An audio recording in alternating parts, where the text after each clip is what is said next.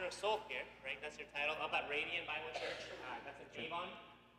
So he will be coming and blessing our church through his preaching this morning. So make sure you give him your full attention and love, and make sure you also get to say hi to his wife and his daughters who are here with us. So make sure that they feel welcome and loved. So a little bit just about Chris. He obviously is a pastor up in Avon. He went to seminary with Joel and I when we were in seminary up at Faith. And Chris was always the one who was the most organized, the most on top of things. When all of us were didn't really know when things were happening, when things were due, we could always count on Chris to be the one who would tell us. And so, Chris, thank you so much for coming and loving our church. Love you, brother. Yeah, thanks for having me. Well, good morning, everyone. Thanks for having me. As Esteban said, my name is Chris, and I get to be one of the pastors at my home church up in Avon. It's only about an hour from here. It's not that far. Greetings from Radiant Bible Church this morning. It's great to be with you again. I was actually here about 5 or 6 years ago when Pastor Josh was on sabbatical, so if I look familiar, that's probably why. For some of you who've been here for a while. And it's been too long, so my family and I are delighted to be with you here this morning. You know, even though our two churches are in different ministry contexts, we're still united together around one great mission, right? And that mission is to proclaim magnificence of our Lord Jesus Christ, right, church? So it's my joy and privilege to open up God's Word with you this morning. So please take your Bibles and open them up to Romans chapter 8. Romans chapter 8. And we're going to cover the final 9 verses of this glorious chapter here this morning. It's on, if you're using a Bible on the floor there in front of you, it's on page 944. 944. Romans chapter 8. We're going to start here by reading through the whole passage, and then we're going to go back to the start of the passage and work our way through it and see what the Lord has for us this morning. So Romans chapter 8, verse 31, the word of the Lord says this: "What then shall we say to these things? If God is for us, who can be against us? He who did not spare his own son, but gave him up for us all, how will he not also with him graciously give us all things? Who shall bring any charge against God's elect? It is God who justifies. Who is to condemn? Christ Jesus is the one who died, and more than that, who was raised, who is at the right hand of God, who indeed is interceding for us.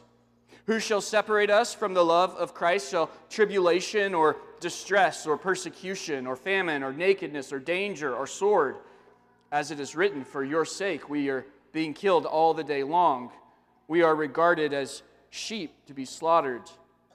No, in all of these things we are more than conquerors through him who loved us. For I am sure that neither death nor life, nor angels nor rulers, nor things present nor things to come, nor powers, nor height nor depth, nor anything else in all creation will be able to separate us from the love of God in Christ Jesus our Lord." Let's pray and ask for God's help this morning. Heavenly Father, would you be manifestly present in this room right now as you have been through worship, and now as we continue to worship in your word here. God, might you just be with, might you encourage, might you bring conviction where conviction is needed. Would you be near to us in this time? Heavenly Father, would you help us to understand? We know the Holy Spirit discerns your thoughts, and so, Holy Spirit, would you help us to discern what you have for us here in this text this morning? Help us, O Lord, we pray. In Christ's name, amen. So a long time ago, there was a king, an evil king, in fact, and he decided to make war with another nation. And so he did. And while he was doing that, he found out that someone, another man, was passing secrets about the evil king and his army to the other nation, which was giving the other nation the upper hand, the advantage. And so the evil king finds out where this man was lodging, and he sends a great many horses and chariots to surround the city at night so that the next day they can attack and capture this man and take him before the king to learn of his fate. And so they do just that. And the next morning, a young attendant who worked for this wanted man, went out of his home, and he saw that the entire city was surrounded by this great army of horses and chariots. And in great angst and in great distress, he runs back inside to his boss, and you can imagine what he must be thinking, and he says, "Oh my goodness, what are we ever going to do?" Now put yourself in his shoes for just a moment. Can you imagine what he must have felt? Can you imagine the despair or the distress, the anxiety, the fear? I mean, an entire army has come against them.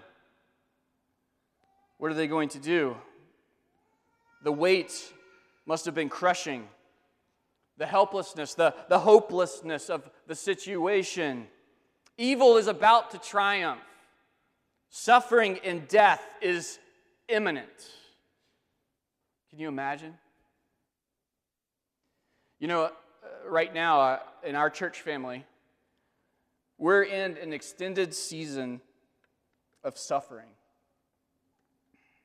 And as pastors and elders, we really sense and we feel the crushing weight of that pain that so many of our people are experiencing. And it seems sometimes to just surround us like a great many horses and chariots threatening to crush us, threatening to overwhelm and overcome. Times maybe even seems a little hopeless. And perhaps you're in a similar season of life as well. The sin, suffering, and Satan are all against you, about to destroy, devour. Well, friends, let me encourage you this morning to lean into the Lord in this passage. Because the truth is, that we're going to really dig into here in just a moment, is that God is for His people. And if God is for His people, then no one and nothing can ever possibly stand against. And so this morning we're going to look at 4 proofs. How many proofs? 4 proofs that demonstrate that God is for us. Proof number 1. Here's the first one. God is for us because He gave. God is for us because He gave. Look with me again at verse 31, if you would, please. What then shall we say to these things? If God is for us, who can be against? Paul starts this section off with several rhetorical questions here. He says, what then shall we say to these things? Then and these things here take us back to the previous verses that Paul has just covered. It kind of has this idea behind it. In light of what Paul has just written, then this is what we are to conclude.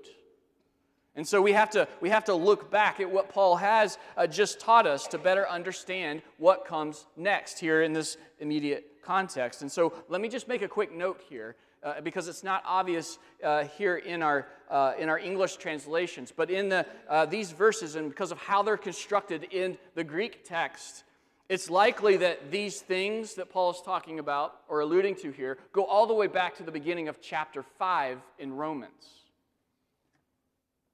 I love how the book of Romans progresses. Paul begins with acknowledging the sinful plight of all of humanity. No one is good. All are evil and hostile toward God. But then God makes the way of salvation through the good news of Jesus Christ. It's not our works that save us. It's our faith in the work of Christ Jesus. And God justifies us. He declares us innocent on the basis of Christ's righteousness. And then we come to chapter 5. In chapter 5, we find out that we're no longer hostile toward God, and now we get to enjoy peace with Him. And if that's not good enough, we come to chapter 6 in Romans, and we see that we are united with Christ in His death and His resurrection. And therefore, it says that we've been set free from the bondage of sin. then we come to chapter 7, and we see the reality, though, is that we still have our sin nature, and so we're still prone to sin, and we do commit sins.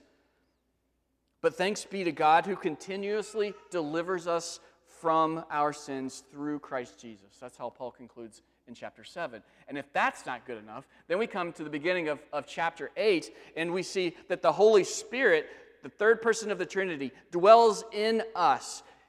He gives testimony that we belong to God. He helps us in our weaknesses and intercedes on our behalf. He also then is conforming us into the image of Christ. And that brings us up to verse 31. And Paul is saying, in light of all of that, in light of all that I've just taught you, and the glorious truth that's there, if God is for us, then who could possibly stand against? And how do we know this? What's the proof? Well, if chapters 5 through 8.5 aren't enough proof in and of themselves, then look here at verse 32 with me. It says, "He who did not spare his own son, but gave him up for us all, how will he not also with him graciously give us all things?" See, God is for us because He gave. He gave up Jesus. He handed Jesus over. And in the Greek text, there's emphatics all throughout that statement there in verse 32. He's trying to emphasize what God has done here. It's important. Pay attention. Don't miss out on this. And God did not spare Jesus from loss or discomfort, and He handed Jesus over to His enemies. If you're a parent, think what it would be like to hand your only son to a bunch of evil, no good people, knowing that they were just going to murder him. But why did God do that? Well, the text says here. It says, for us all. So if anyone who would believe on the name of Jesus might be saved and would be saved and is saved. Do you know that Christ is the greatest gift that God has ever given us? There's no greater gift. And we've been spared because Christ was not. And so if God did not spare Jesus and hesitate to give us this greatest gift, how much more is God willing to give us the other gifts that we need for life and godliness? Now, I want to point something out here, because sometimes we have a knack for seeing the gospel in a me-centered way. Sometimes we have this innate desire to want to make the gospel about us, to put ourselves at the center of the gospel. And see, church, God is only for us because of the saving work that Christ did on the cross and with His resurrection. Christ paid the penalty that we deserved. Christ united us with Him in His death and resurrection. Christ makes us heirs to eternal life.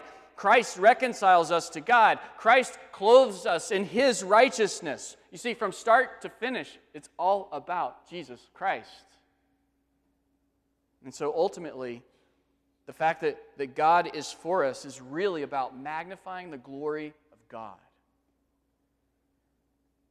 It's about pointing all of creation to the wonderful, powerful, beautiful Creator of all things.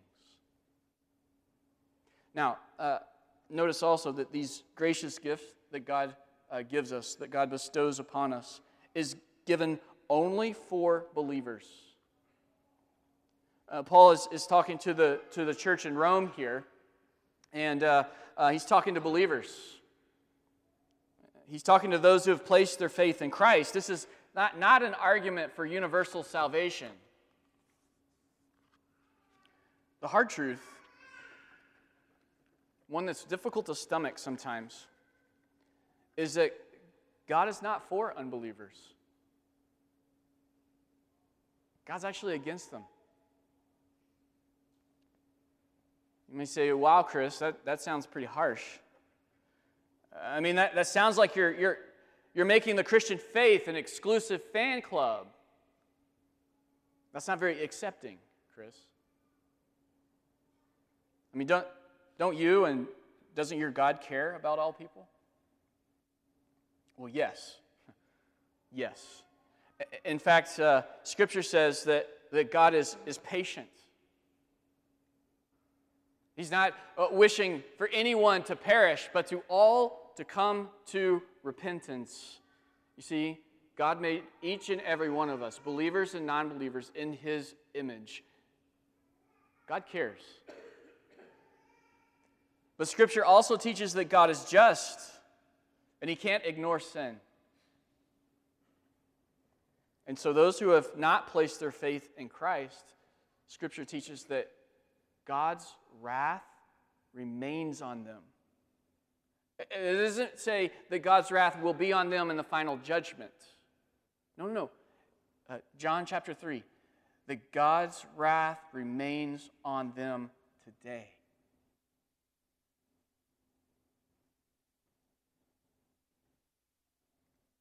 And if that's your situation,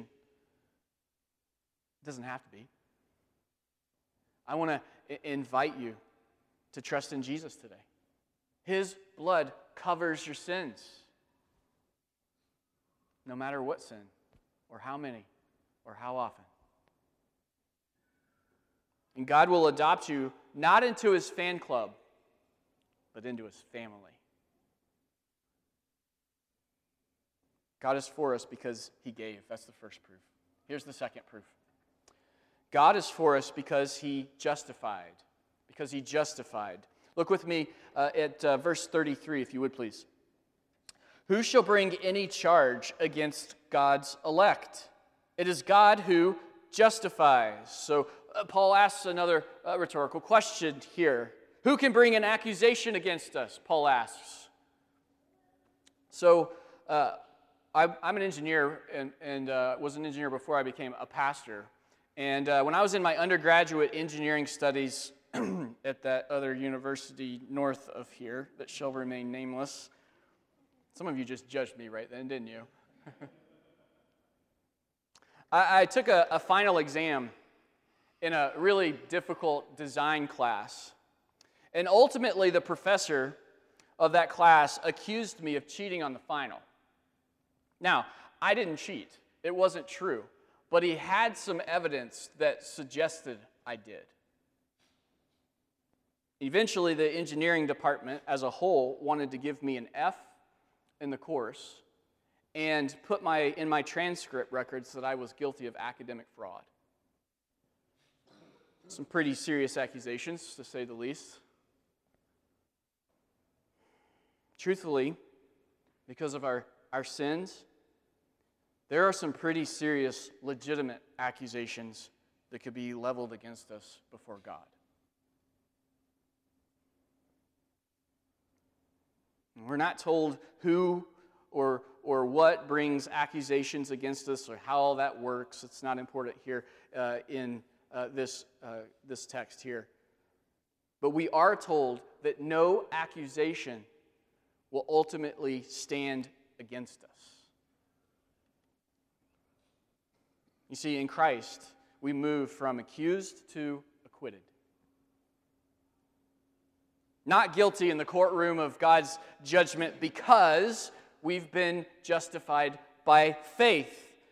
And so perhaps you're worrying a little bit these days about what it's going to be like to stand before God someday. Well, let me just say, if you are in Christ, God is not going to accuse. You've been acquitted, and you have no fear to stand before our loving, holy God, because He will say, "You're mine. You belong to me." Jesus' blood covers you. We stand acquitted before God because He's justified. He has declared us innocent. He's declared us righteous on the basis of Christ's actual righteousness.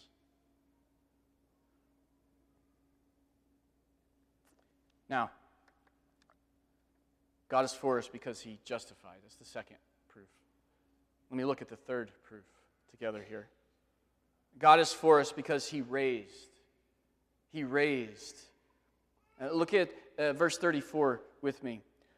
Who is to condemn? Christ Jesus is the one who died, and more than that, who was raised, who is at the right hand of God, who indeed is interceding for us.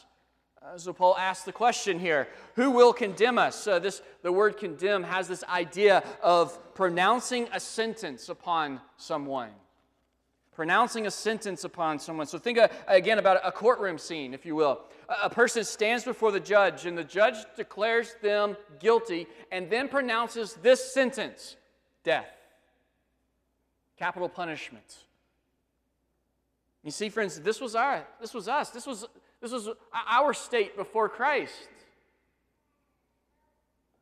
Our sins deserve death. That's just punishment for a just God. So how's it here that Paul can say that we stand uncondemned? It's because Christ is the one who took our punishment. He took what we deserved. He paid the price by dying for our guilt, our sin, our shame. And he didn't stay there. More than that, it says here in the text, he was raised on the third day. We just celebrated that as churches last Sunday, didn't we? Oh, and by the way, Paul also adds here that Jesus Christ is now seated at the right hand of God, and he's interceding on our behalf in the throne room. Now, get this. Earlier, I mentioned and alluded to it in chapter 8 here. This is really cool. Don't miss this. In chapter 8, it says that the Holy Spirit is interceding on our behalf with groans too deep for words. That's in verse 26. Here we see that Jesus is also interceding for us. So, the second and the third persons of the Trinity are both interceding on our behalves. Right now. This very minute. How cool is that? How awesome is that? How wonderful is that if you're in Christ? Oh, and I'll just throw in this as well. Romans chapter 8, verse 1, the very beginning of this chapter that we're studying, says that there is therefore now no condemnation to those who are in Christ Jesus. Whew. So practically then, what does that mean when I sin? When we sin and we still do sin, what do? Should we fear? No. No, we repent. We turn our faces back to the Lord, and we rest in the promise that he has forgiven us because of the cross work that Jesus did. That's why Jesus does not have to come back and die after every one of our sins. It's because his blood covered once for all, past, present, future sins. So then we're free to repent and go, God, I sinned before you. Please forgive me. And God does. Every single time. He's not going to hold our sin against us in eternity. He's not going to hold a grudge.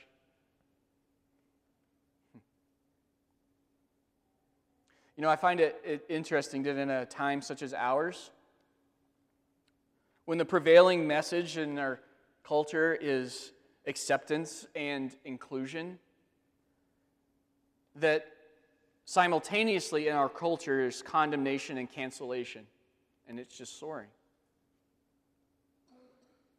A follower of Christ, you and I are never canceled or condemned before the Lord.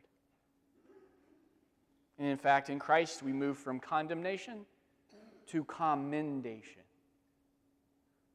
I wonder what Jesus is saying right now about us in the throne room. Could it be like, hey, they're in Christ, they're in me, I'm united with them? I don't know. Maybe we'll find out someday. Sanctified imagination, right?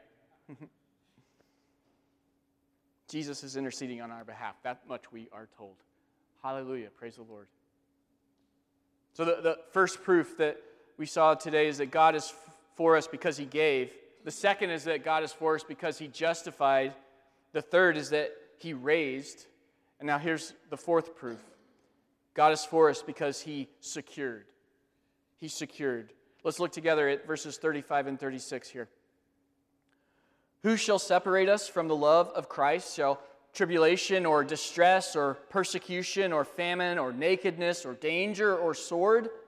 As it is written, for your sake we are being killed all the day long. We are regarded as sheep to be slaughtered. Separation has this idea of division, dividing out. And here Paul specifically lists some situations that can typically tempt us to think that we are separated from the love of Christ. Tribulation, affliction, distress, persecution, famine, nakedness, danger, sword. And then Paul even doubles down on that and says, in fact, that he quotes Psalm 44, verse 22. Which, by the way, that psalm is about asking God to fight for his people, begging him to come to their help and redeem them. And even when persecution becomes so great that God's people are even being slaughtered, they are still not separated from his love. That's the point that Paul's trying to help us see today. A while back, I read a book about our brothers and sisters in Christ living in Iraq. The book follows the trials and persecution of the Christian community over about a 15-year period in the 2000s.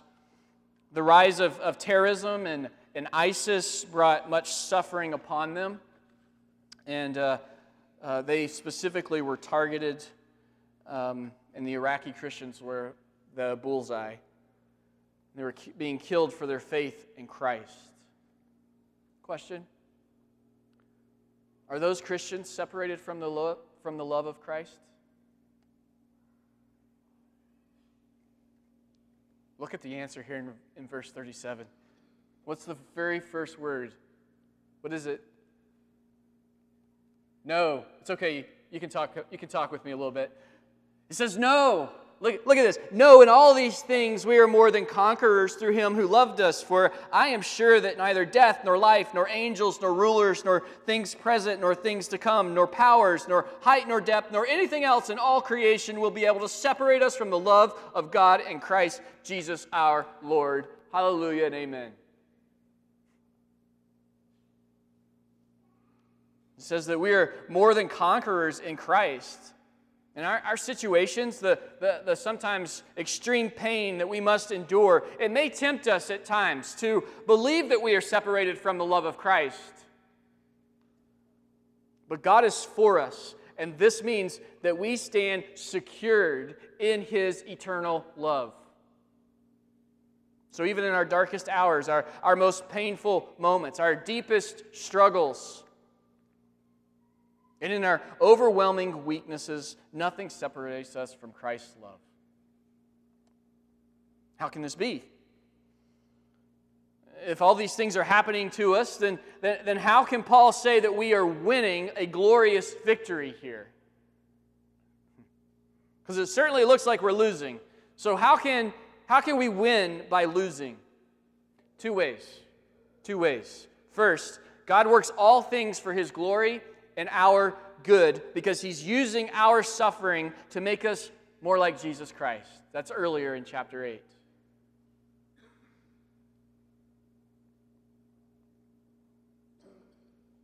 Second, because his life, this life, our lives, are a microscopic dot on the timeline of eternity. This life is not all there is. Scripture says that if we die, we're in Christ, we're immediately ushered into the presence of our Lord and Savior. And that is far better.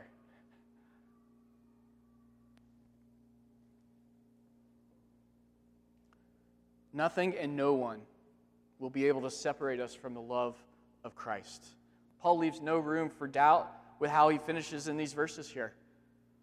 You see, in Christ, we move from separated to secured.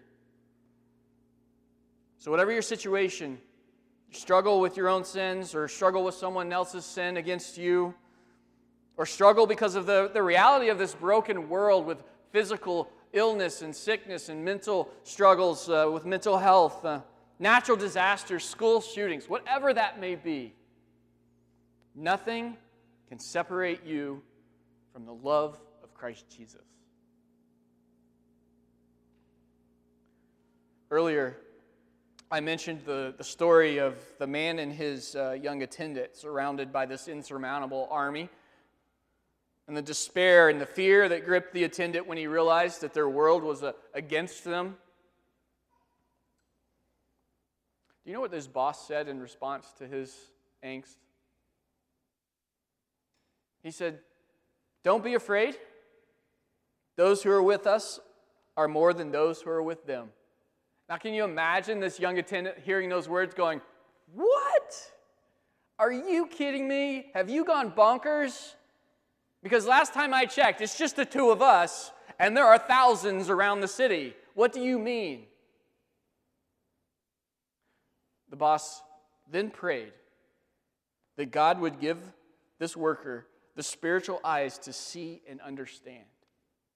And when God answered that prayer, the young attendant saw that the whole area before them was full of horses and chariots of fire. Imagine that. And of course, the boss in this story is the prophet Elisha. And God rescued him and his attendant on that day. God fought for them. He rescued them in their darkest hour when the crushing weight of despair, fear, hopelessness, and helplessness was bearing in on them. God was for them, and the evil did not triumph. You can go read about this in 2 Kings chapter 6 if you'd like. In a more glorious way, a much more glorious way, on this side of the cross, God is for us in Jesus Christ. So it may be a dark hour for you. It may seem like an insurmountable situation that will overwhelm and overcome you, but we don't have to be gripped with fear or anxiety or despair, because in Christ, Paul makes it clear that God is for us. Who can stand against us? No one. Nothing. Through Christ, God has changed us. He's transformed us from foe to friend, from accused to acquitted, from condemned to commended,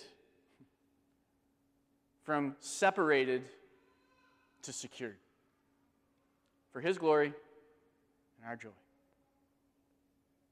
So let's encourage one another with these words this week and every week until Christ calls us home or He comes back and takes us home. Okay, church? Let's stand together as we pray.